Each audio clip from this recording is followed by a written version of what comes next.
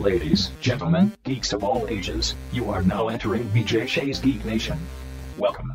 Well, welcome all you Geek Nationals. I am Vicky Barcelona, here with Joey D. Hello! Yeah! And I don't know how we did this again, but we got BJ Shea, the show's namesake. 2 in a row! That is right, and who knows, this could be a pattern.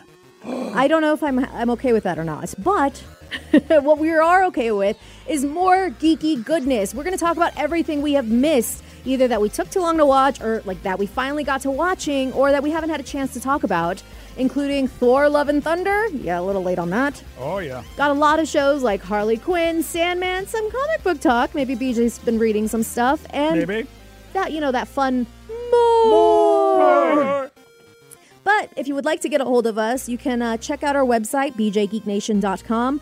You can also follow us, look for us, Facebook, Twitter, Instagram, YouTube, iTunes, and the Odyssey app by searching for BJ Shea, BJ Shea's Geek Nation. You will find us. Heck yeah. You dork. I was just like, heck yeah. You can find us. I'm just picturing like a 90s like montage of like us dancing to like 90s geeky music, 8-bit music. Just, Oh, yeah. Heck yeah. Kind of like that Umbrella Academy thing they did, huh? Oh my gosh. Oh, that dance? Come on. That was awesome. Okay, wait. Yeah, that was good stuff. Wait a minute. Did you watch all of the last season of Umbrella Academy there, buddy? I have watched the entire last season of Umbrella Academy. Joey. That's right. You don't like time travel. I hate time travel. It may have kind of accurately reflected my season's thoughts. No, it wasn't that bad. Okay, I was curious. What did you think of Umbrella Academy? They do a lot of repeating, but I like the characters enough where it's not that boring for Okay. me. And I love the genre. I'm a genre whore, as I like to say. Pretty much if it's in sci-fi or fantasy, I'll watch it, and it hits 5 for me no matter what or what. And this show has been hitting 5 left and right. 5. 'Cause it's Like just 5 points? 5 or out do you of love 10. 5? Okay. Just that good. I love it. It's in my genre, but it's not, the perfect, I'm going to go back and rewatch this kind of show for me. But I actually heard that BJ also finished it, and we never got his thoughts on it, I think, Vicky, because he was gone on hiatus as well. All right. Well, I know we're going to talk comics later, and he's going to talk a little Umbrella Academy in the comics department. But what did you think about Umbrella Academy as a whole, and also knowing that we get one more season? Yeah, is it a fact? It is a fact. We are getting season 4. Yes. I'm so happy about It that. is the final season. They announced it like this is the last season. So happy about I will say this. Look, Gerard Way did a great job with the comics. I have to say I'm a bigger fan of what Steve Blackman has done with the TV show. He took the insanity and made it a little bit more sane, because I just reread the comics, and my mention with the comics really was just going to be, wow, I forgot how different they were. And I enjoy the comics. I mean, I really do. But I enjoy the show so much more. And maybe it's because of the fact that the acting is just so good. I think number 5 in the show is much more interesting than number 5 in the comics. And a little more likable, even though he's kind of a douche. Yeah, he is. But this is where like when you have a writer is in charge of all of it. And the actors in a video, they will take the character and do different things and even tell the writer, you know what, no, we're not going to do that because that's not what my character would do. When a writer's writing a comic, he doesn't have that. So I really believe that Aidan Gallagher did so much more with that character than even maybe Gerard Way could ever hope could be done. And I bet Gerard's probably very happy with what Aidan's done with number 5. If you do go back and read the comics, which I do recommend you do, especially if you love the show, something that I've been saying since the very beginning, like BJ said, it's very, very different, but it's very confusing. So you definitely will have to read it at least twice, because the problem with it is that all the characters look very similar in the comic, especially when they're little kids. So you're trying to figure out, okay, you got 1, 2, 3, 4, 5, 6, 7. Okay, who's who? Okay, this is the one with this power. And then they all have first names, and then they all have code names. So they use them just like, oh yeah, Kraken. Wait, which one's Kraken?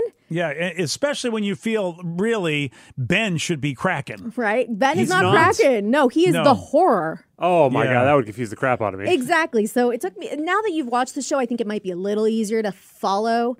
Relationship dynamics are much different in the comics, or more, I want to say, not prevalent, but just they're deeper than what we see in the show. I'm glad they changed it. And it kind of goes back to the conversation we were having last week, the last episode when we talked about how some people were complaining that Lord of the Rings it doesn't follow the books or whatever it is. Sometimes you can't. Yeah. We have had so many sci-fi, fantasy, comic book movies and shows adapted from previous materials. It doesn't make sense to have it on screen, and this is a perfect example of it. It still works on screen. You could still love the comic, the source material, and you don't have to be loyal to just one. You can be loyal like both. If you just happen to like it, that's totally fine too. But I think they did a really good job. Yeah, there are some characters that were not in the comics. Like Lila was not ever in the comics, and Lila's mom was not in the comics. And I love both those. I love both those characters. Klaus was nowhere near as interesting as Robert Sheehan had made that character. And Joe, I can understand why maybe you're like it's a 5 for you.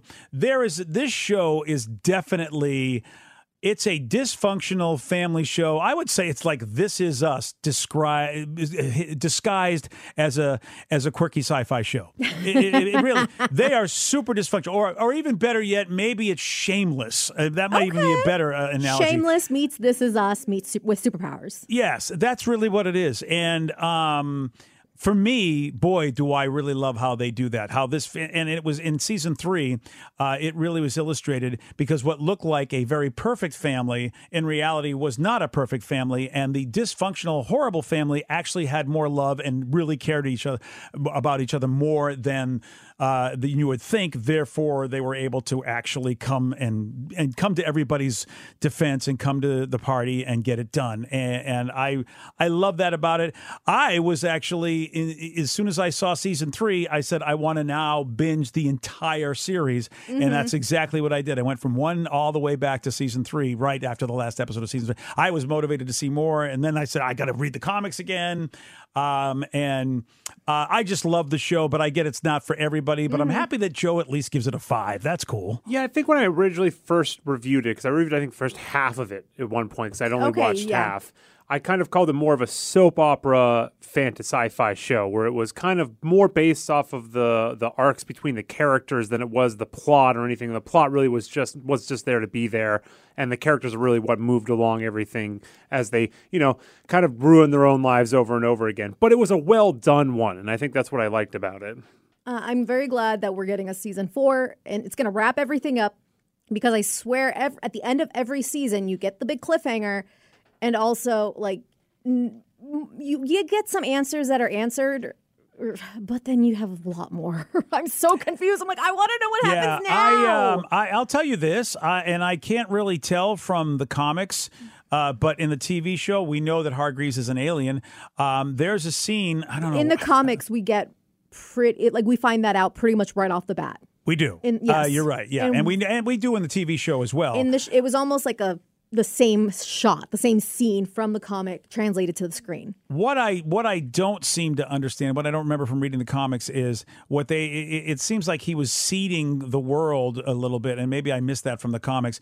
But there was a scene with his wife, and she said, "Look, you go without me." And then he releases this bottle of these little, they look like little fireflies flying around, and it looked like there were ships taking off, and it did not look like they were taking off from Earth. So that's where it's like, wow, where did that scene happen?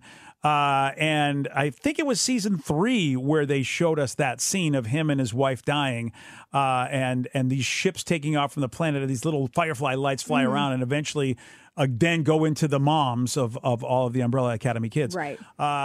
It's interesting because they, Steve Blackman at the end of the comic of the Oblivion, is it Oblivion Hotel Oblivion. Hotel Oblivion, yes. We just meet the Sparrow Academy. We don't know very much about them at all. So I love that in season 3, they actually, I don't know if they got Gerard Way to tell them more, but they really fleshed out the Sparrow Academy more so than the comic ever did. So, I don't know what Gerard Way is going to do, because there are some differences with the characters from the comic in Sparrow Academy as opposed to what we saw. There was no Ben in the Sparrow Academy in the comics.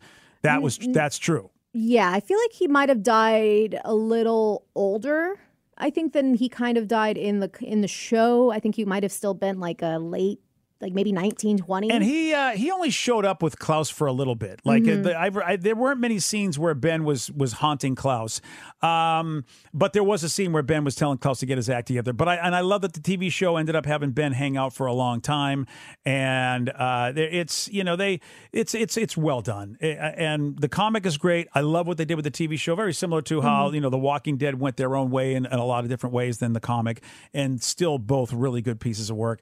So yeah, and I would, like Vicky said, you know what? If you love Umbrella Academy, the comics are worth a read just so you can see the weird, crazy road they go down. I mean, you could see where they go, wow, they had to edit out a lot. How did they get from here to here because of just the insanity that Gerard Way put on those pages? And as of last year-ish, Gerard Way revealed that Volume 4 will be called the Umbrella Academy Sparrow Academy for the comics. But we have not heard when it's going to be released to print yet, or if the main plot line is the season 3 of the show or not. I'm interested in a character who actually has the ability. It's the reverse rumor, where she says she doesn't believe what you say, and then it basically means that it's not true anymore. Like she has the ability to make things not true. Okay. It was a weird thing where she had, because Vanya in the comics is in a wheelchair because she basically just had a traumatic injury and she couldn't walk. And then Vanya had said, I can't walk. And then the Sparrow Academy person said, I don't believe that. And then the next thing you know, here she is. She goes, I can get out of the chair. I can walk. I'm like, okay. That was the only time, at least in the comics, we saw this one Sparrow power. We saw Christopher the Cube. I didn't see him do much in the comics. We saw the dude that had the ability to, when you hurt him, you basically hurt yourself. But he's a huge blob gray thing. He doesn't even look like a human really in the comics. And I don't know if there's Gravity Girl. Don't know if she's there. And number one definitely is a real strong number one looking guy. Almost looks just like Luther, actually. So, I mean, but he Luther, is also a number one. Yeah, before Luther was all aped out, he looks so. Yeah, and also Luther in the comics is much more like just insanely aped out. I mean, it's oh god, he's got this little. It looks like somebody put a little head on a giant ape body. It's just so insane looking. I mean, and sometimes they kind of did that in the show, but I feel like if they would have gone any more exaggerated, it would have looked very off-putting and not in a good way. Yeah, so there you go. So the comics are. I'm looking forward to the fourth series in the comics. That's cool. I realize that a lot of what we're going to be talking about today is about dysfunctional families. Yes. What else we got? Thor: Love and Thunder. Hey. Wow! I'm interested to hear what you guys think about this. You finally watched it because yes, I think you and I were the last ones to watch it, and I watched it last night with a roommate she's never seen a single Thor movie apparently. Oh wow. And I will say she likes some nerdy stuff, but she's not like us. She loved it. Wow. She thought it was so much fun. It was silly. It was a little creepy at times. Like, it was just all around a good time. And I don't disagree with her. Oh, I'm wow. not surprised. You liked it. I really liked it. I was not expecting surprised. to hate it on it, maybe give it a 7 or a 6 based on what everyone was saying. But I was cackling like an idiot. It was just chill and fun. You kind of let your mind go. Don't be too serious about it, I think, is how I went into it. And that's probably why I liked it as much as I did. Joey D's, how about you? Thor: Love and Thunder, because I have some friends of mine. Most people thought it was okay, but when my one friend, Josh from the Board Game Alliance, you know him, compared it to, he said it was Wonder Woman 84 all over again. And boy, oh boy, I mean, both Josh and I did not like that movie. Josh, I love you, but calm down. It definitely was not as bad as Wonder Woman 84. I think I originally reviewed it maybe a month or two ago, and I believe I gave it a 6. And I think that's probably about right. Maybe a 6.5 on a good day. I feel like that movie had a lot more to offer than it gave, mostly because you got Christian Bale to play one of the most badass God hunters, and he's not even in the movie, and I'm not very happy about that. But besides that, I thought, that was about average. Yes, you have a big named actor like Christian Bale. You expect to see a little bit more of him, but it made sense to why you don't see him that much, because he travels in the shadows, so he's supposed to be like the boogeyman in my head. Yeah, especially with the children. You just hear the Gore the God Butcher, and you think this guy's going to butcher some gods, and it's more God the I don't show up except to capture a child. And, and stab you in the neck. Yeah, so. Yeah, it's not that it's a plot hole so much as it's just people really wanted to see more of that character. Like, right. He's the big bad guy. Let's see him. Let's have him be on screen and have interaction with. He doesn't. That's what people were complaining about. I think here's the thing, Vicky. You watch Our Flag Means Death, right? Yes. Of course. And you love Thor Ragnarok. Yes. And here and you and I think, and I'm going to just say this, we are biased with Taika Waititi. There's nothing he can do. Jojo Rabbit, all this. There's just nothing that Taika can do that I will not like. And I have to admit that I have a bias. And that's why watching that movie, I enjoyed it because it's Taika. It's complete Taika. Now, I will say this. It feels like Taika is like, all right, here's my first Marvel movie with Ragnarok. And he wasn't as silly, but he had great Taika-like scenes. But there was also enough Marvel scenes in there. This fourth one, I think Taika was like, I'm going to be Taika a lot and less Marvel-like scenes. And I think that's the big problem for the Marvel fans is that too much Taika, not enough Marvel, whereas there was a good balance of Taika Marvel with Thor Ragnarok. And that's it. But if you love Taika, what you're going to care? I don't care. You give me all Taika. I don't care. And so, I went into this with lowered expectations, expecting to be a little bit more judgmental on it. And so once I started laughing and just chilling with it, I was like, oh, this sets you into a comfortable place. And that could be my bias for sure. I think the problem is with a lot of these movies and shows is that you now have to balance, people are getting superhero fatigue. So it's like, okay, do I want to be more superhero-y, Marvel-y? Do I want to be more of my own genre, which we're seeing with a lot of these shows that are kind of turning into, for example, She-Hulk. You got a little bit of that breaking the fourth wall, sitcom-y vibe. You get a little different from each of these shows. Some more serious, some more comedic. So where do you draw? I feel like as a director, a producer, writer, whatever, you're trying to find that weird middle ground. What is it that we're trying to make, but also include the Marvel elements so it keeps everyone satisfied, and you can't always win. Yeah, I was gonna say this one just felt like it was aimed at a younger audience. I don't know if that's a bad thing or not because there are a lot of kids, and there are a lot of the director's kids, and there's a lot of Chris's kids, and there were some scenes where I was like, you're really going to use your kids for this and you're giving them all the Thor power? That's not something you can be able to do. I'm not going to lie, though. That gave me chills, and I was so excited, especially when you're seeing all these actors. So you got, your Tony Starks, your all these characters and actors that are no longer going to be in future projects. So to kind of pave way for, a new generation. But also, you are correct in that this is aimed for a younger audience, because my friend, the entire time we're watching this, she's like, my 9-year-old son would absolutely love this. The part where all the kids are fighting, she's like, he would be losing his mind right now. Yeah. And so I'm like, okay, yeah, you're not wrong. It is definitely for more of a younger audience. It still had a little bit of the scary elements, which luckily he's 9, so he loves scary, which she's like, that's his new favorite character is going to be the God Butcher, which he's a weird kid, but I love him. He's my nephew. I call him my nephew. But yeah, you know what? I think this is trying to get in a whole new generation. Was there a lot of, what's that word? Begins with an A. Does it have an O in it? Nepotism. Oh, that's the word. I was going to say nepotism. Is there a nepotism in this movie?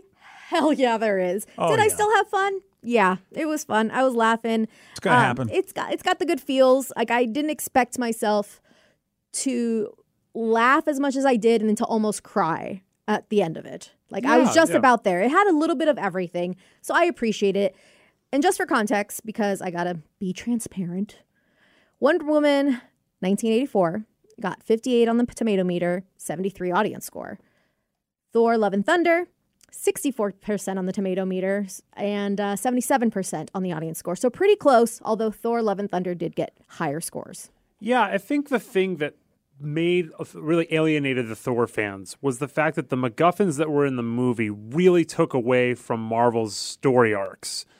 And because it had to do with, really catering to kids, people were like, why do we have to do both? Can we do one or the other and not screw it?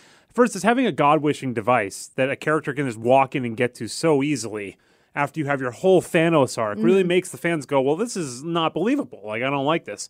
And then to also make your movie for kids, which I also think is a good idea with Thor. I think it actually played well. Yeah, I can understand why those two things brought it down for people. But I think to your point, it really would have been a very, very enjoyable movie had they just done a little bit more work on those two parts because you did enjoy it. Yes. Yeah.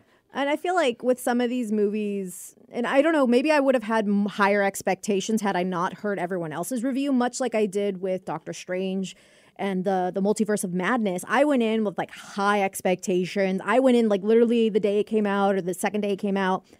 not hearing any spoilers or anything. And I think whelmed would be like, because I didn't hate it, but I didn't like it either. I was whelmed. Yeah. And I actually really enjoyed this one. And it was a fun movie. Is it like a must watch again? I think I would with like the nephews and stuff. But it definitely was not a puzzle piece movie. Like, we didn't need this movie for anything. No. It didn't connect to anything. And I feel like my only thing I didn't really care for in this entire movie, if I'm being honest, is the whole Guardians of the Galaxy. I felt like there's almost too much Guardians of the Galaxy at the beginning. We didn't really need all that. That was a catch grab or a cash grab. I mean, we all know that. They were in there for like 5 minutes and then they were like, we're out. I honestly, it's either have them in more or have them in a lot less. Yeah, exactly. In my opinion. That was my only complaint. Yeah, BJ, did you think the same thing about the movie over? You enjoyed it, but not exactly what it could have been? Well, because as I said, I like Taika Waititi, so but I get it. I get that because it was a lot more Taika and a lot less Marvel, and that's really the bottom line in my brain. But again, I like Taika Waititi. If I didn't like that director so much, maybe I'd be pissed because I do like my Marvel stuff too. Yeah, this is a filler movie, but it's a fun movie. Thor's not my favorite character until actually Ragnarok. I've never been a big Thor fan with the comics. I wasn't super Thor fan with Thor 1 and Thor 2. They were okay for me. Honestly, filler movies too, like in a different way. It's like, crap, we need to get the Avengers out. Let's go. Let's get another movie in here. You definitely needed to tell the story of Thor because he's definitely an Avenger. So I get that it had to happen, but it's just like that character doesn't do much for me. And I love what Taika did with the character and bringing in the Hulk and with Ragnarok and all that. And that was a lot of fun. And Taika does actually, in his quirky way, like to also touch the feels, which, again, some people don't want to go feel the feels in a movie, unless it's like, hey, Cap on your left. That's about as many feels as anybody wants to have to experience. But Taika's not that way. And, with Our Flag Means Death, this, Vicky. Oh, yeah. There are so many feels in that show, but it's quirky feels. You're laughing. You're going, this is the dumbest thing. These people are so weird. Next thing you know, going, whoa, where'd all these feels come from? That's Taika's specialty, if you ask me. He did it with Jojo Rabbit, where you're like, whoa. I mean, Scarlett Johansson was tremendous in that movie, and I didn't expect that. And next thing you know, like, oh my God, all these feels, even though this movie has got his imaginary friend is Hitler. That's what Taika does. I mean, he just does something ludicrous, and next thing you know, you're feeling a ton. And I love that he did it with the Marvel movie. I can't think of the director who she was that did the Eternals, but people had a problem with that movie. But if you watch her movies, you go, well, that's what she's about. And I love that Marvel at least is doing that. They're giving us different vibes of movies. It's not just the same damn movie every time with different people. These different directors are giving their own flavor, and they're not for everybody, but I love the buffet of flavors that Marvel's giving us, and this is just another one on the buffet. So I think I give it a 6.5. What did you guys give it out of 10 overall? I give it like an 8. Okay. I think maybe I want to say like a B- to a B. Okay. Like, was it the greatest Marvel movie of all time? No, it's not up there, but I loved it way more than Multiverse of Madness, and I still can't get the screaming goats out of my head. So maybe I'll give it an 8.5 because that was just so stupidly hilarious. I was just like, are you kidding me? And, also, Joey, your mom liked that movie a lot, too, which is why it's interesting. People that aren't like superhero fans and aren't deep like that, like Vicky's friend, like Mom, she really liked, that's what I was looking at going, okay, she really liked this movie. That means at least he did the job for somebody. So I'm going to give it a 7.5 because of that. Sure. I know it wasn't as good as Ragnarok. And I do believe it because he got too Taika. He got a little too Taika. But again, I love Taika. But, hey, listen, not everybody loves Taika. So 7.5 for me. Yeah, I think if you could hit that range, that's fine. Because, I mean, again, like you said, it's a movie that's not going to play a major role in the upcoming, storylines. No. So the fact that they can still capture you and, I mean, the scenes with Christian Bale, the CGI, I mean, they're beautifully done. So I did enjoy a lot of it. It's just that unfortunate kind of... I love the concept, too, because gods are a-holes. And really... I mean, and Russell Crowe, I have to say, we didn't give him some love, but the way he portrayed Zeus was fantastic. And for you Ted Lasso fans, you probably didn't recognize him, but you don't know. But Brett Goldstein is Hercules, who has been known for Ted Lasso. So that's exciting to see how that's going to work out. He kind of looked like my brother, not the baby brother, that's 3, but like I have another brother. Yeah, and when he saw him, like, oh my God, I want him to dress up as him because he looks very similar to him. Well, he's, anyone, I love Brett. I just love his work in Ted Lasso, and he's done some other stuff too. He's been on Doctor Who and stuff, and so I'm interested to see, like, okay, how's Hercules going to be? Is he going to be basically just Roy Kent? He's going to be Roy Kent with like really fancy looking like Greek clothes, whatever. All right. It's funny that we bring up Hercules because in my head when I think of Hercules, you have 2 versions of Hercules. You have Disney's animated Hercules from the 90s. And then my head, I think of Hercules from one episode in season 1 of Harley Quinn. He was such a tool, like gross, skeevy, like bad guy. And I bring that up too because Harley Quinn, the new season, I believe it's all out. And I binged it all. I was way behind BJ, and I binged it all just like I wanted. Good for you. About damn time. Oh, it is so good. I know. It's the writing and acting on that show and the cast is so darn good. And but you know what, Vicky, you're right. It's again dysfunctional families. It's a brilliant show, which, yeah, if you're in the canon at all, you're probably going to hate what they're doing with the Harley Quinn character. Oh, they're just like She-Hulk, where in one episode, they do make fun of like well, actually, I do not like this is in canon. People who hate on things just to hate on things. This is definitely a parody of the entire DC universe, and it is so good. It is so good. You turned me on to this show, and I was like, I'm not going to watch a cartoon about Harley Quinn. I never liked Batman that much, really. And then here it is, whatever. Somebody that was created on an animated cartoon. She's not even part of the comic book history. And then a lot of people, all my reasons. Like, you have Harley Quinn as Margot Robbie playing Harley Quinn. You already got that version. Like, how is this version going to be any better or whatever? Oh, man. And you liked it. Ron Funches and J.B. Smoove and Alan Tudyk. Alan Tudyk who plays 2 roles in this, and Lake Bell, who I love. Lake Bell, God, she's so talented.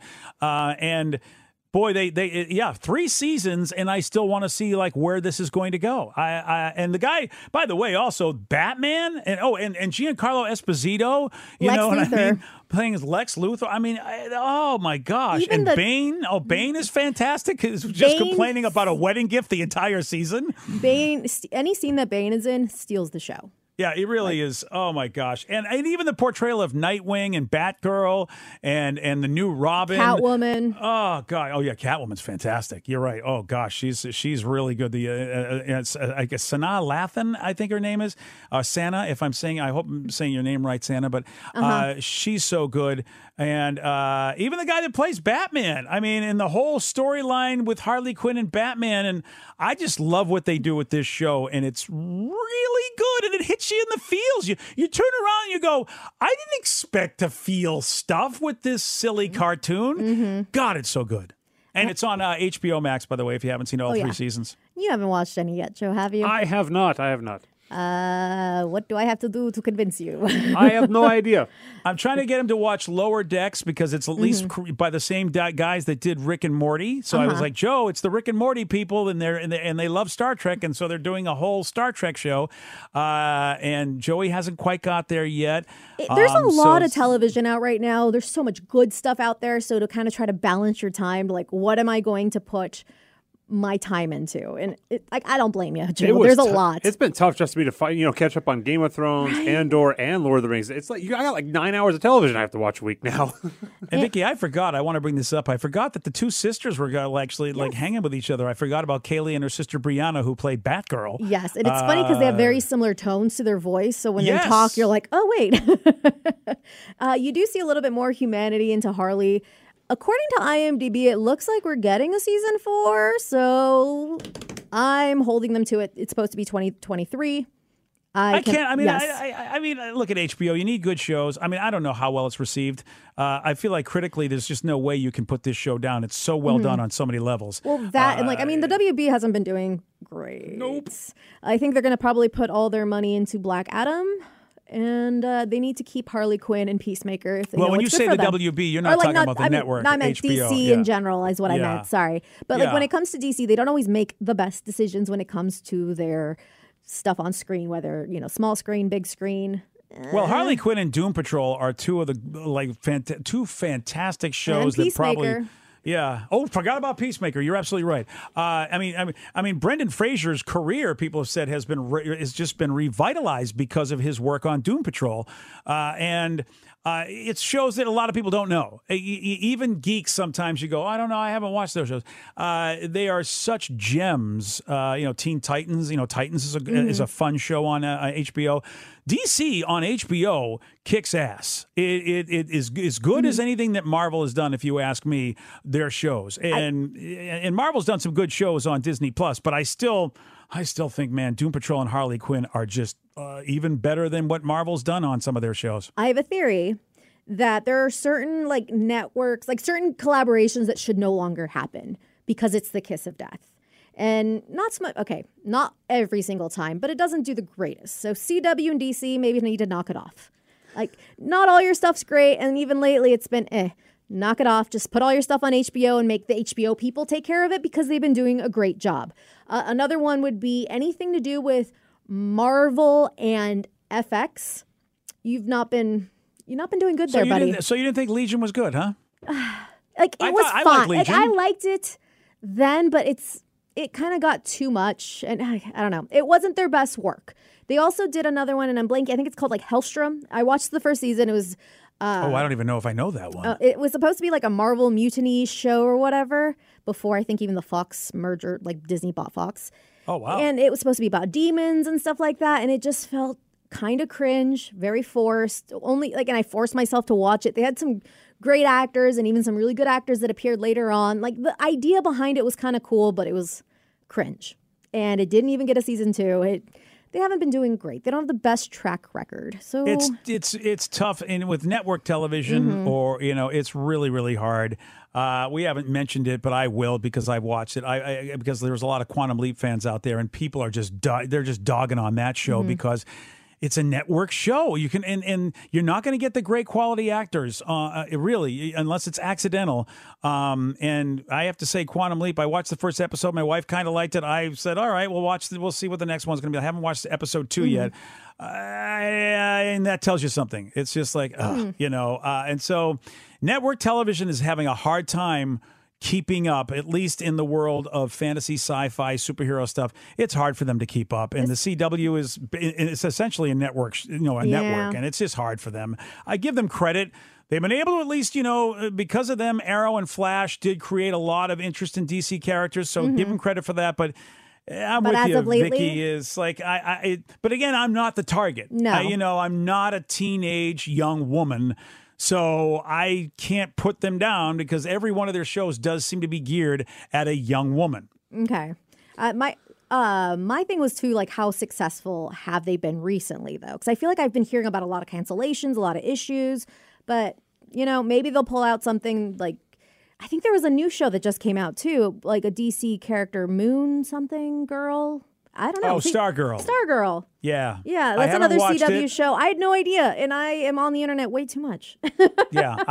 Did it get canceled, Stargirl? No, I think it just came out a couple of weeks ago. I'm like, how did I not even hear about it? Yeah, it's been on. I've seen it might even be season 2-ish or something. And actually, is it is Joel McHale? I think, is he part of that? I think so. Yeah, and so it's intriguing.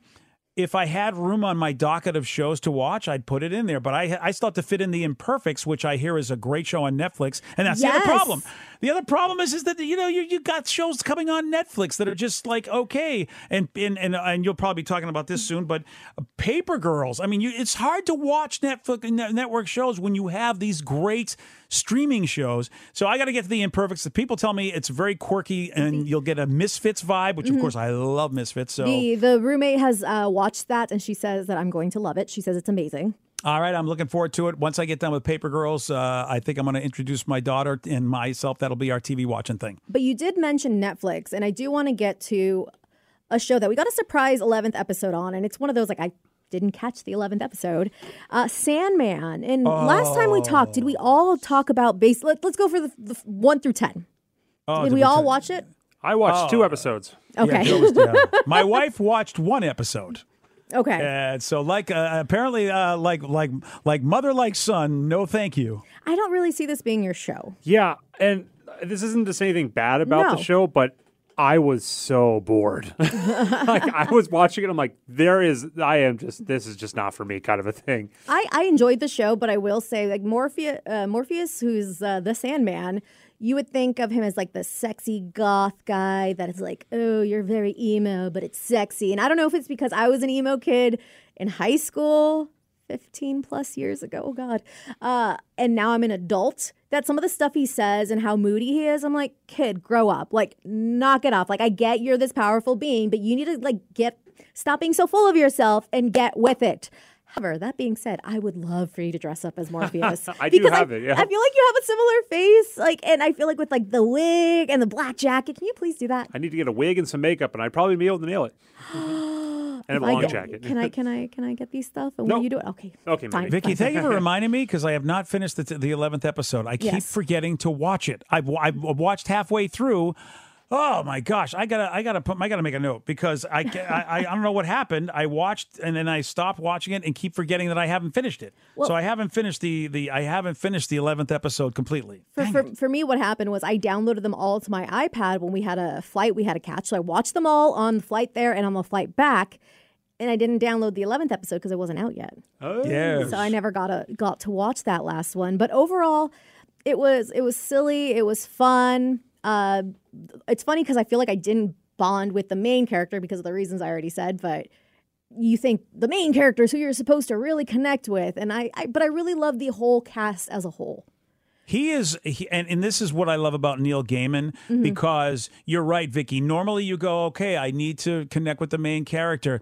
And intentionally, Neil Gaiman doesn't want you to. He is your host. That basically, he's like Rod Serling of the Twilight Zone. And that's what people didn't realize is this becomes an anthology. It's funny how Sandman started, even in the comic book world, and then he eventually found his footing and Neil Gaiman started saying, I'm going to just write these anthologies about these people, these regular people doing whatever they're doing, and the Sandman is somehow involved in their lives. Regular people who all of a sudden are now extraordinary, for whatever reason, and also the sibling rivalry that he has, and the relationship he'll have with Lucifer Morningstar.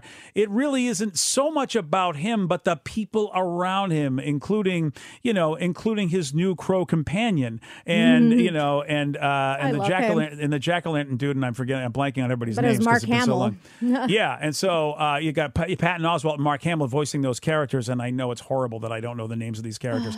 But I mean, it's just it's so wonderful to see the comics because I just walked by a comic book store. It's been 30 years because they have a 30th anniversary edition that comic stores have come out with since people were like, hey, I love the Sandman. I wonder if I can get the comic. And so DC reissued all of them with these beautiful copies.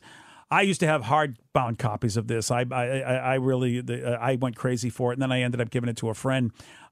It's so great to see it played out on the screen. I really loved what they did. And Joey, you're right. It's very boring. It's another one where it's about the human condition. It's about humanity. And also Neil Gaiman has a thing with humanity's love of gods, and why do you love gods that are more effed up than we are? And you saw it with his American Gods show, and Sandman predated that, and it's basically because they're all gods. They're gods of us, really, but are they, or just our emotions are the gods of us?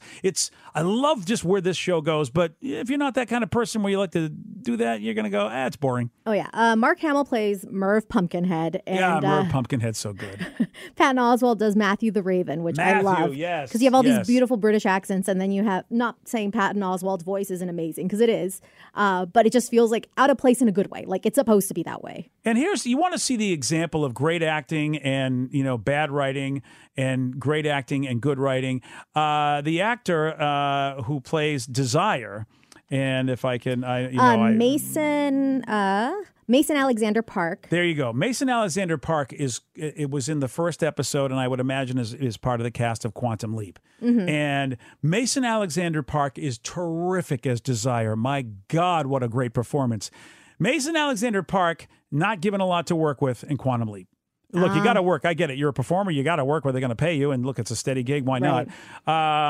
But I just thought, but having just seen Mason's amazing performance in Sandman, and then all of a sudden watching this, what they gave Mason to work with in Quantum Leap, you're like, all right.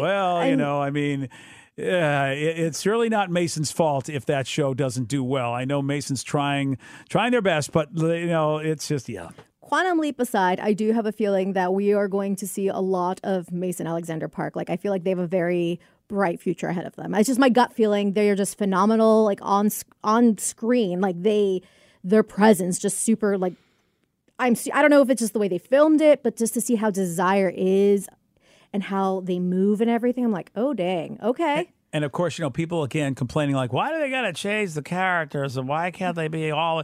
And I can't think of a better death. Which yes. Kirby Howell Baptiste. Yes, death was not African American in the book. Okay, take it easy. Yet, boy, did Kirby kill it. She killed it in that episode with her basically bringing people to the next level of their existence.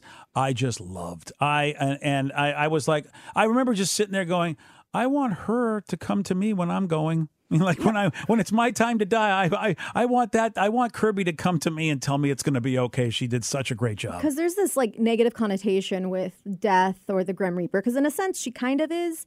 But their job isn't to necessarily kill you. They're not a bad guy. They're there to like escort you to the next point. And she's the best of all of them, by the way. Yeah.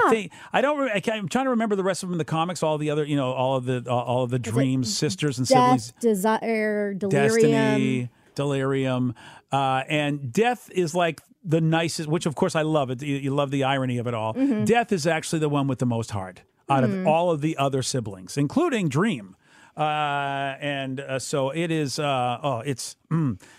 Despair also. Despair is just a piece of work. So is this show going to get a season 2 then? I hope so.